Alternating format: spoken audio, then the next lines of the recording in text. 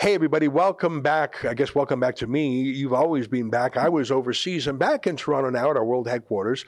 And I've got a show today about Chrystia Freeland warning gay people not to go to America. I don't remember her warning gay people not to go to Saudi Arabia, Iran, Pakistan, or places like that. But America, or at least the Republicans, she just hates too much. I'll do my show on that today, and I'll invite you to get the video version of this show by going to rebelnewsplus.com. It's just $8 a month. I do it every weeknight. Sheila Gunn-Reid does a show every week, and we call that Rebel News Plus. If you go to rebelnewsplus.com, click subscribe. It's $8 a month. You'll get the video version and the satisfaction of knowing that you keep Rebel News strong and healthy. All right, here's today's podcast.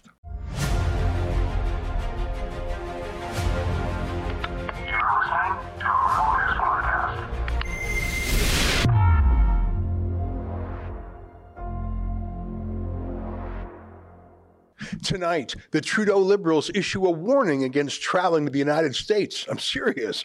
It's August 30th, and this is the EZRA LEVANT Show.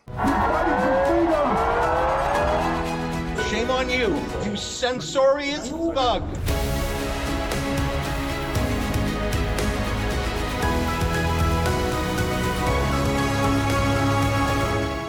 Crazy news, the Trudeau Liberals have actually issued an official government warning against Canadians traveling to the United States because they claim that it is dangerous to be gay there. I'm serious. Here's the official travel advisory for the U.S. Canada has a page like this for most countries in the world. Here's what they added. To SLGBTQI+ travelers, some states have enacted laws and policies that may affect 2SLGBTQI+ persons. Check relevant state and local laws. Now, I've got a ton to say about that, and I will in a moment, but can I say a word first about being back in the studio? And actually, maybe you can give me some feedback on this, because I feel like I'm constantly torn between different things that I love to do, different duties I have here at Rebel News, and I only have 24 hours in a day. What should I do with my time? Produce commentaries about the news like I'm doing now? I love doing that. I always have. Or should I go out into the field and do on-the-scene reporting? That's usually a great adventure, and you never know what you're going to learn. I'm really glad that I went to Lahaina, Maui, to cover the wildfires with my colleagues Alexa Lavoie and Lincoln Jay? Or should I work on what we call campaigns, like the crowdfunding campaign we created for Maui to help a citizen-run, non-FEMA relief camp we saw over there? By the way, it's raised over $30,000 US. I feel great about that. That's one thing that Rebel News viewers love doing, is not just to watch the world, but every now and then to stop to fix the world just a little bit. Or how about going to do Rebel News events, like our recent tour across Canada with Tamara Leach in support of her best-selling book? Then there's just managing the company, working with my colleagues, trying to make sure the company can make payroll, working on the new website, organizing conferences, planning new books, things like that. I'm not complaining. In fact, it's exactly the opposite. I wish I had 3 days every day, because I love to do all of those things, but alas, that's not how life works. I have to pick a lane. I say all this because it's on my mind as I just got back from Australia and New Zealand. The reason I went was because our Australian star, Avi Yemini, released his new book and autobiography called A Rebel from the Start, which is a perfect title for him, isn't it? I wanted to be there for his book launch, but I also sort of knew in my bones that the far left down there would try and stop him. And indeed they did, threatening an Anglican church that had agreed to rent a room to Avi, and that church caved in a cowardly way. As you know, a church run by Maori people. Those are the indigenous people in New Zealand. They stepped up and offered us their facility on very short notice, and 6 big bodyguards too. At the end of it all, they even did a Maori haka, as it's called, for Avi, which is very exciting. Here, I've just got to show that to you one more time.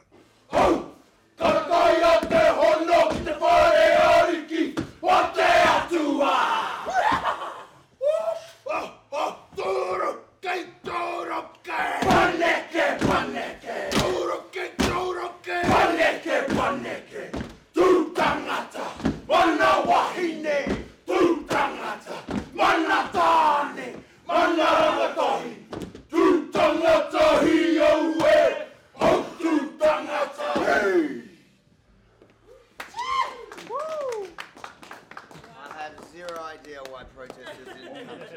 So I'm back in the office and I'm here this week and I'm glad, but I know that I'm leaving again next week for our Rebel News fact-finding trip to Israel and the United Arab Emirates. We did a similar tour before the pandemic where we took about 40 of our most enthusiastic viewers.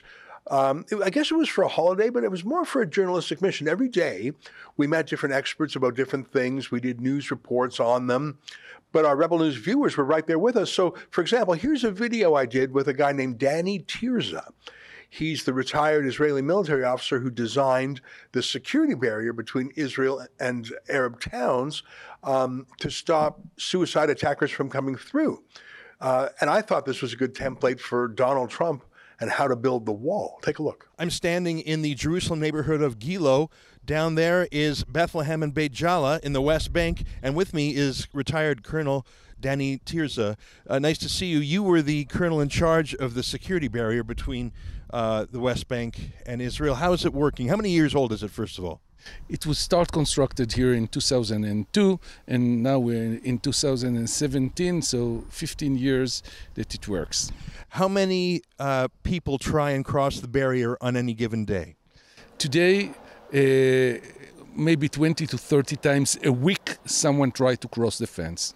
So 3 to 5 times a day. Are they people who are lost? Are they regular criminals? What's the breakdown of those 20 or 30 people a week? Most of them are criminals, some of them are illegal workers, and even Palestinian women that are running away from the families. You know what happened to a Palestinian wife if her husband suspects her. She better run away. How has it affected regular life, commerce? Can people on the Bethlehem side still come to Israel and vice versa? Yes, they have, but they can do it only through checkpoints and after a security check. If you came with a ladder, you could probably get over that fence in what, 5 or 10 minutes. That's the whole point. It's not to stop people. It's just to detect them and delay them. Is that right? That's right. How long would it take someone if there was no rapid response team? You told us earlier that the Army comes within 5 minutes. That's their quota. That's their goal. How long would it take to cross over the various layers there if no Army response was coming? About between 8 to 12 minutes, that's all. So you really only have 3 minutes of wiggle room there. That's right, and therefore we are working on both sides of this area. When we have the alert, first we are using our technology things to detect it, and then the patrols are coming once from the valley and the two other from the mountain here to close the area. Last question. Has anyone crossed the barrier successfully? Have terrorists crossed the barrier successfully, or would you even know? Only when it was under construction.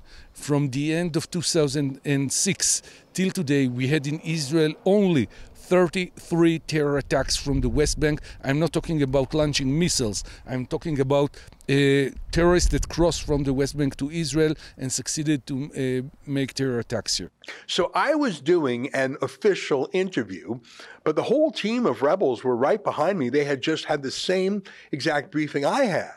They toured the fence just like I did. The only difference was at the end of it, I jumped in and interviewed Danny Tirza for the record for 5 minutes. So we're doing that same trip again next week, but we're adding on a 3-day visit to the UAE. That's an Arab country that made peace with Israel under Donald Trump's Abraham Accord. So we're going to Israel, then we're flying to the United Arab Emirates to see if the peace deal is real, to see if decades, even centuries of animosity can be overcome in that region. So that's a Rebel News event, and it's a fundraiser for us, and it's real news reporting. But alas, I'll be away for over a week, even though we'll do lots of news updates from there. And of course, not all of our team will be there, but a few. We'll cover many other things in Canada. Tamara Leach's trial begins in Ottawa next week. And as you know, we've crowdfunded her legal defense fund. That's hard on the heels of the great victory this week by Chris Scott, the proprietor of the Whistle Stop Diner, who has been hounded for 2 years by the government, which suddenly dropped the charges against him. Here's his reaction to that. Well, I was just acquitted of all of my charges relating to the Public Health Act of Alberta in relation to me doing what normal business people do, which is engage in business. I was brought before the court after I was arrested, and I was made to answer for the alleged crime of serving hamburgers and pouring coffee. Well, I was acquitted on all charges today. The hearing took approximately 5 minutes. Neither side contested the application for an acquittal, and it was all over and done with right away. How do I feel about that? Well, I don't feel any different today than I did yesterday. As a matter of fact, throughout this entire thing, I haven't had much feeling about the court process at all. I never felt, despair or anything like that because I was dragged before the court. That was part of the process, and I knew it was going to happen.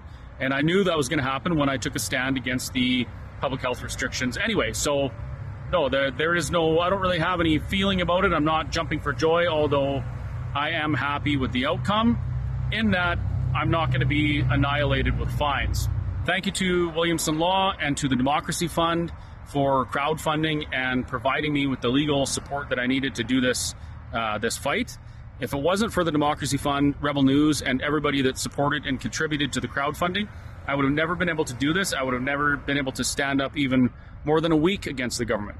You know, that little video on Twitter had more than 300,000 views in just one day. People really care, and that makes me take heart that they haven't forgotten. All right, so that's all a very long way of saying that I'm trying to find the balance in my day between doing commentaries in the studio and doing reporting out in the world and doing events with rebels in real life versus doing things online. And then there's just running the company. I'd like your feedback on how I should balance all of those things. Most other pundits usually just do one thing. They do punditing. I think of Ben Shapiro of the Daily Wire. That's his main job. I see that Tucker Carlson just went to Hungary again. I was there a month ago. Unlike me, he managed to get another sit-down interview with the prime minister over there, Viktor Orban.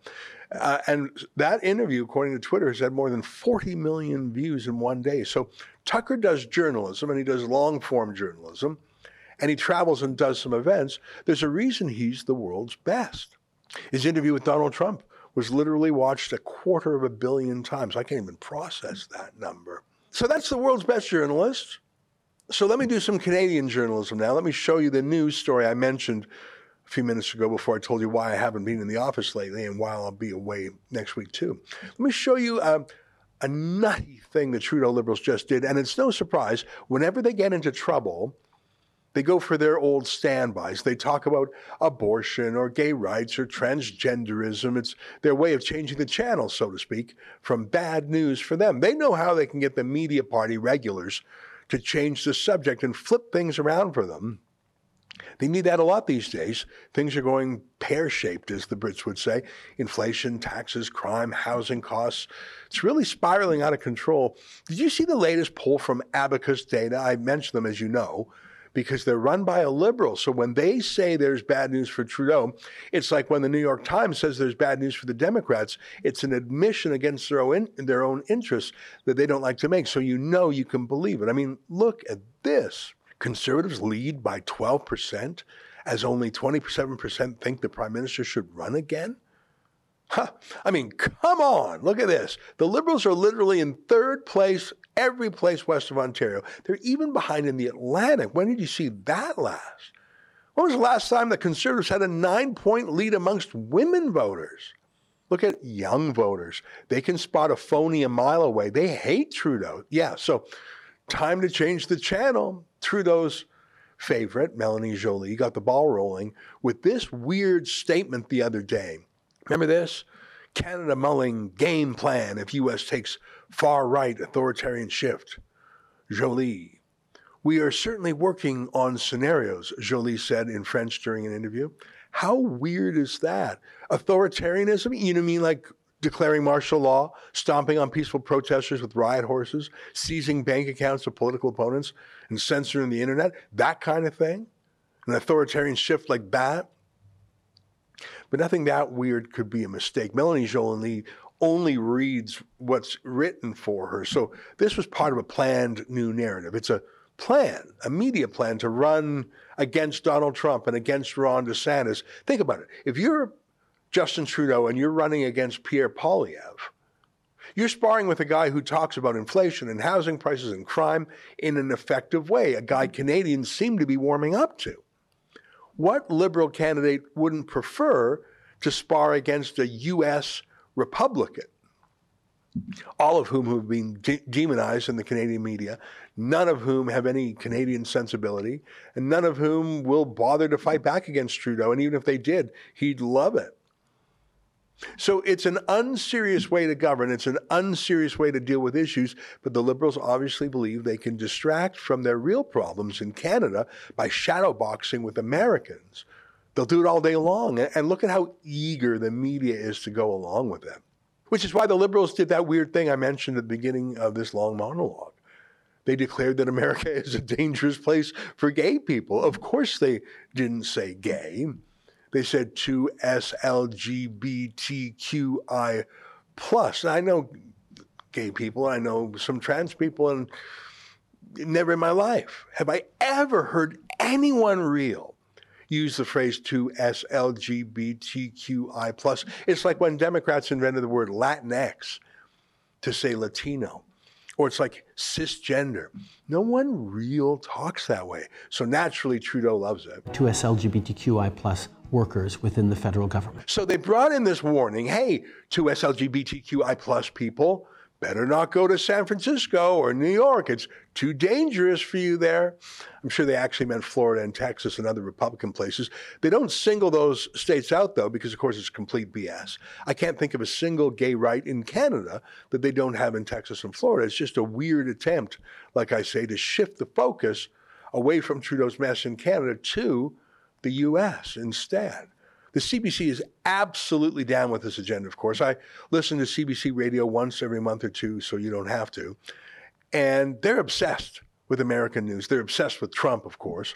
It's really weird for a Canadian national broadcaster using Canadian tax dollars to give us hot takes on what's going on in another country as if we're not bombarded with American news all the time. And it's for the same reason, too. They'd rather talk about alleged corruption in America than alleged corruption in Canada. All this talk about Russian collusion, Russian influence in America, that, by the way, the Mueller inquiry said did not exist, that's a lot easier for the CBC to talk about than, say, Communist China's actual influence in actual Canada. That's hard for the CBC to talk about.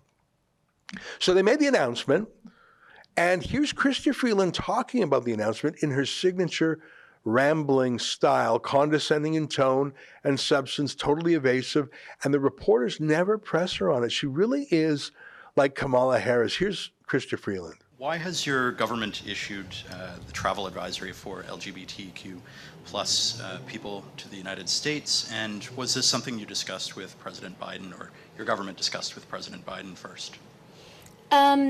So, you know, as someone who has had the real privilege of serving as Canada's foreign minister, I know that our travel advisories are done very professionally.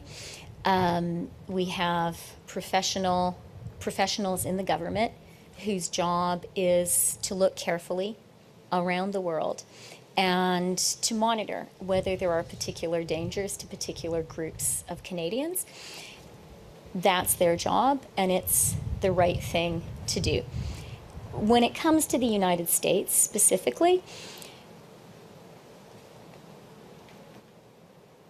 I have personal experience of dealing with a diversity of U.S. administrations and of dealing with American leaders at all levels of government, in all branches of government, and with Americans who represent diverse groups across the country, whether it is business or labor or civic organizations.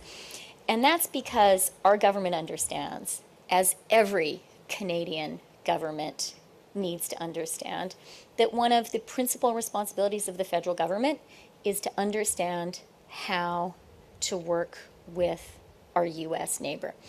I think our government has shown that that's a priority for us, and that we work hard at it, and that we're able to manage that relationship regardless of the choices that the people of the United States make.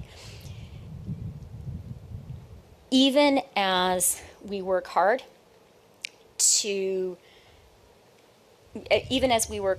on that government-to-government relationship, every Canadian government, very much including our government, needs to put at the center of everything we do the interests and the safety of every single Canadian and of every single group of Canadians.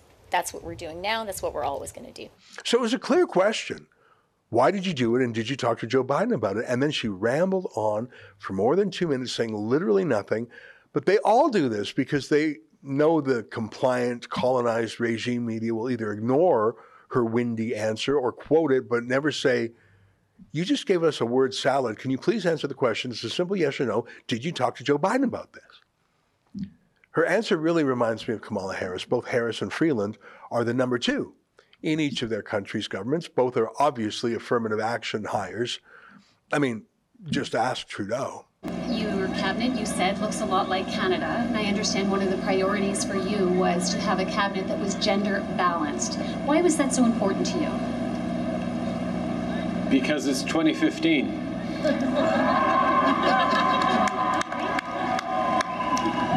Both Kamala Harris and Chrystia Freeland are extremely unlikable people. Both are extremely awkward and unaccomplished, which may be why each are where they are. Anyone who thinks of getting rid of Joe Biden or thinks of getting rid of Justin Trudeau immediately thinks, yikes, Kamala Harris would be worse. The governor and I, and we were all doing a tour of the library here and talking about the significance of the passage of time, right? The significance of the passage of time.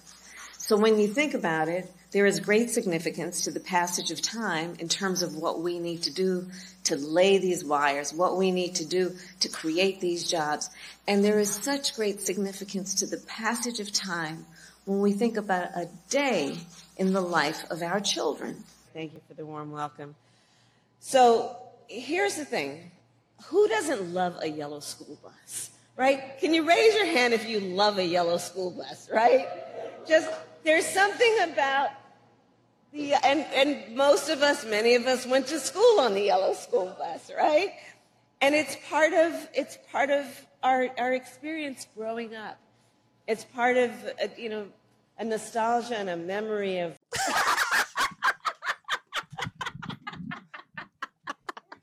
We used to have a great Kamala Harris impersonator who made little parody videos for us. Some people actually thought it was Kamala Harris. She was so spot on. Hello, America. You don't have to clap. Nobody's clapping. Okay. With the exploration of space having been defined in the 21st century, we know then what we know now, and what we know now is absolutely nothing. She's really good at being really bad. Anyways, that's our deputy prime minister, really. No wonder we're in a mess.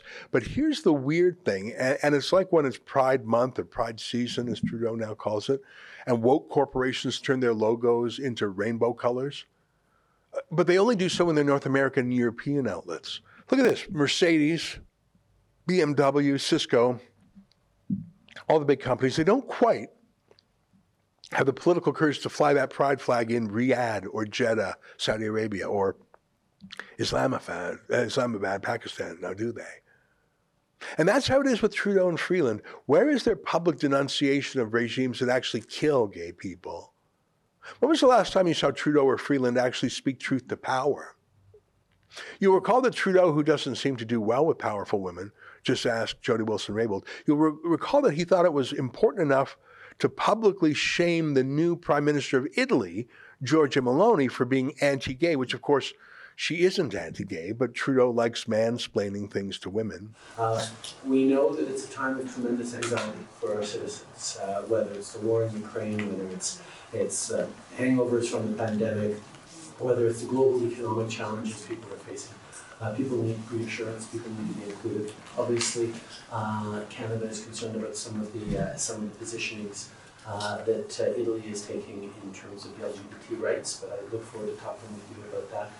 I'd like to see him do that to a country that actually kills gays instead of to Italy or America. But then again, Trudeau is the prime minister who just sent Stephen Guilbeault, the convicted criminal who's now our environment minister.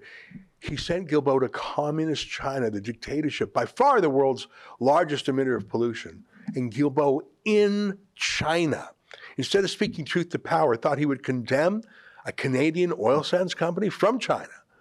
Not condemn China, which is opening 2 new coal-fired power plants every week, but to attack a Canadian ethical oil company. I got a kick out of Alberta Premier Danielle Smith denouncing Guilbeault on the radio the other day, though I disagree with her belief in net zero by any date.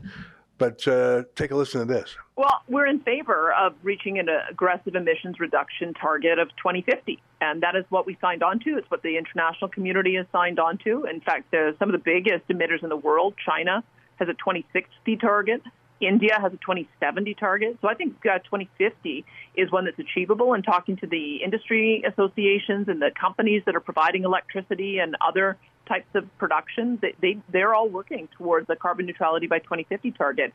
For the Minister of Environment, who doesn't know a single thing about our power grid in Alberta, who has no constitutional authority for electricity, to pull out of the air an arbitrary target is unacceptable. I can tell you he's dead wrong. We are phasing out emissions. We're not phasing out fossil fuels. And I find it appalling, as do most Albertans, that he is co-chairing a committee with China that has a 2060 target, China that is adding 2 coal-fired plants a week. So he is working with China on a less aggressive target than he is trying to impose on Alberta, and that is unacceptable. That's the reason why we have drawn a hard line saying we have a plan for 2050, which is more aggressive than China, and we already have coal phased out of our grid, which China does not. And we're going to continue working on carbon capture, utilization, and storage in order to phase out emissions. But let's be clear, we are not phasing out fossil fuels, and that's exactly the reason why Stephen Guilbeault is antagonizing our province so much. Not only is electricity provincial jurisdiction, but management and developing our resources is our jurisdiction too. We can work on common cause on emissions reduction, but we are not phasing out this industry.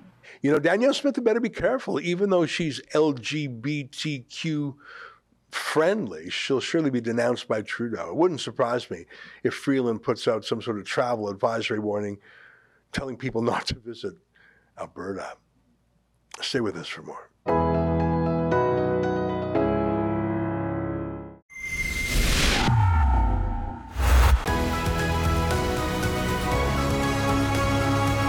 Hey, I just got back into Canada yesterday. I'm still a little bit jet lagged. I had 2 Red Bulls and a coffee this morning. I'm trying to get an even keel. Hey, you know the Tamara Leach trial is starting next weekend. Unfortunately, I'm going to be out of town for it now. I'll be able to do some journalism from afar, but we've got a good team who's going to be on the ground, led by one of our new teammates who I haven't even properly introduced to you yet, and I'm sorry about that. His name is Robert Krajcik. You probably have seen some of his videos. He's doing a great job, and he's going to be covering the Tamara Leach trial every single day. He's based in Ottawa. We're also sending some other folks as reinforcements, and I understand that Alan Honor, the Director of Litigation for the Democracy Project, will be there sort of live tweeting it. We're taking this trial very seriously, and of course, Rebel News has published Tamara Leach's autobiography, and the Democracy Fund is paying for the legal bill, so lots of stuff there. So I mentioned all that because that's coming up, but I mentioned that because you're going to see a lot more of Robert Krajcik, and I thought I would show you this video that he recorded last week just to give you a sense of the man. Here, take a look. Robert Krajcik here in Ottawa, Ontario for Rebel News at the Capitol Pride Parade. We're going to see what's up, what people are doing here. We're going to try to speak with some of the attendees, participants, perhaps some of the performers, ask them about what I call the LGBTQ enterprise, campaign, operation, whatever you want to call it, and share some interesting news with you folks over there in the audience. Stay tuned.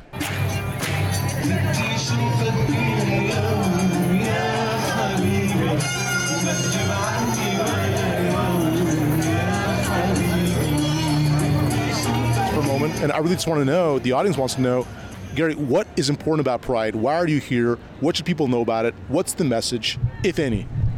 I think years ago it was a protest. It started as a protest and as a movement to ensure our rights and everything. Now I think it's a party. It's a way for everybody to come out and express themselves the way they want to, and just be happy and be comfortable being queer or being whatever you are or whatever you think you are. So you said a moment ago it was a protest.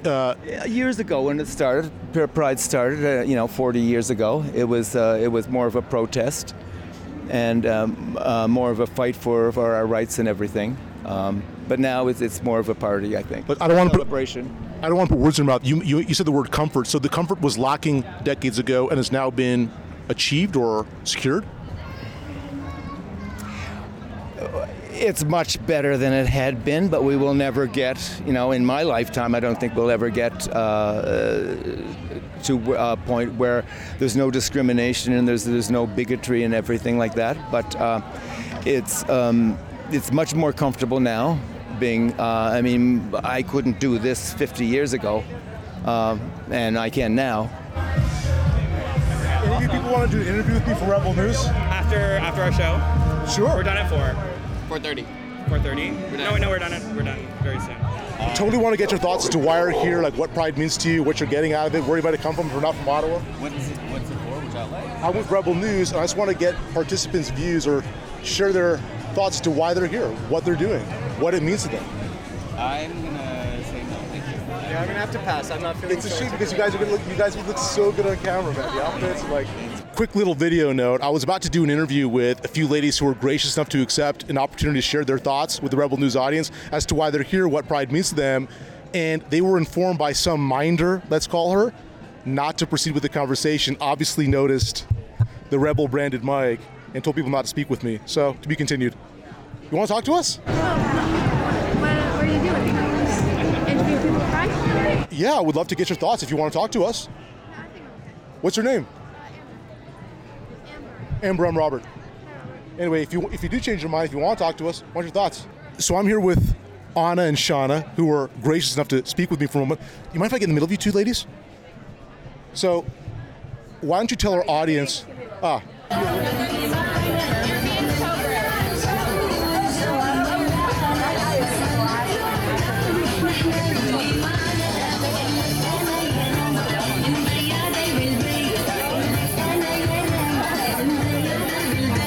One quick observation I want to share with you folks in the audience is the massive corporate sponsorship of this entire Pride event here in Ottawa. All the big box stores, all the big corporations, whether it's Staples or Starbucks or Shoppers Drug Mart, TD Canada Trust, you name it, they're all doing the rainbow flag messaging. They're all pushing this inclusivity campaigning, and you can just see that top-down direction, that corporate flavor to the entire event. So across that time, you have a good depth of experience. You've got these horizons that you've seen over time, and maybe you can share with us, have there been things there that you really loved, things you didn't like, things that occurred with these Pride parades that you found maybe wrong, you weren't down with, you found to be excessive? What were the things that were the highlights? What were the most amazing parts? Maybe you can indulge us with that, like just things that really stood out with you in terms of changes you observed and experienced across your years attending these Pride parades. Well, I would certainly say there's nothing been excessive. I can understand how people will say that things have been excessive, but you see some of these people wandering around today, and you would call that excessive, but we don't think of that way anymore, right? And I think it's wonderful. I think it's wonderful to see these younger people just expressing themselves this way and being able to do it freely. And without reservation, and so I think I have no complaints.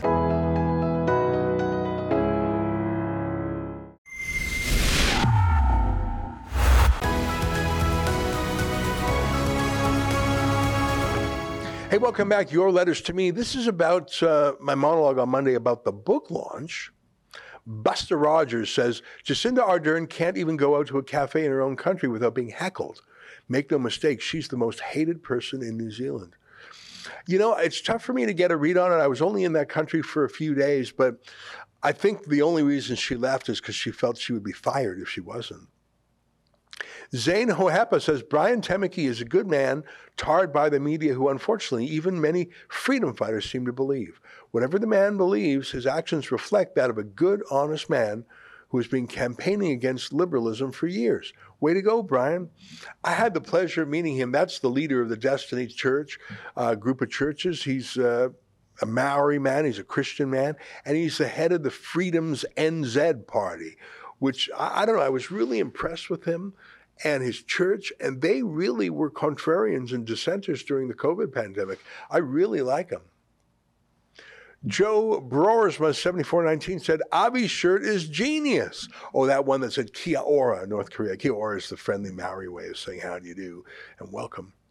Well, I'm glad you like those episodes. I mean, I was glad to go down there to see what New Zealand is like and to be back in Australia with Avi. It's a very long distance to go, and I always feel guilty from missing my show, but I did manage to crank out a few from down there.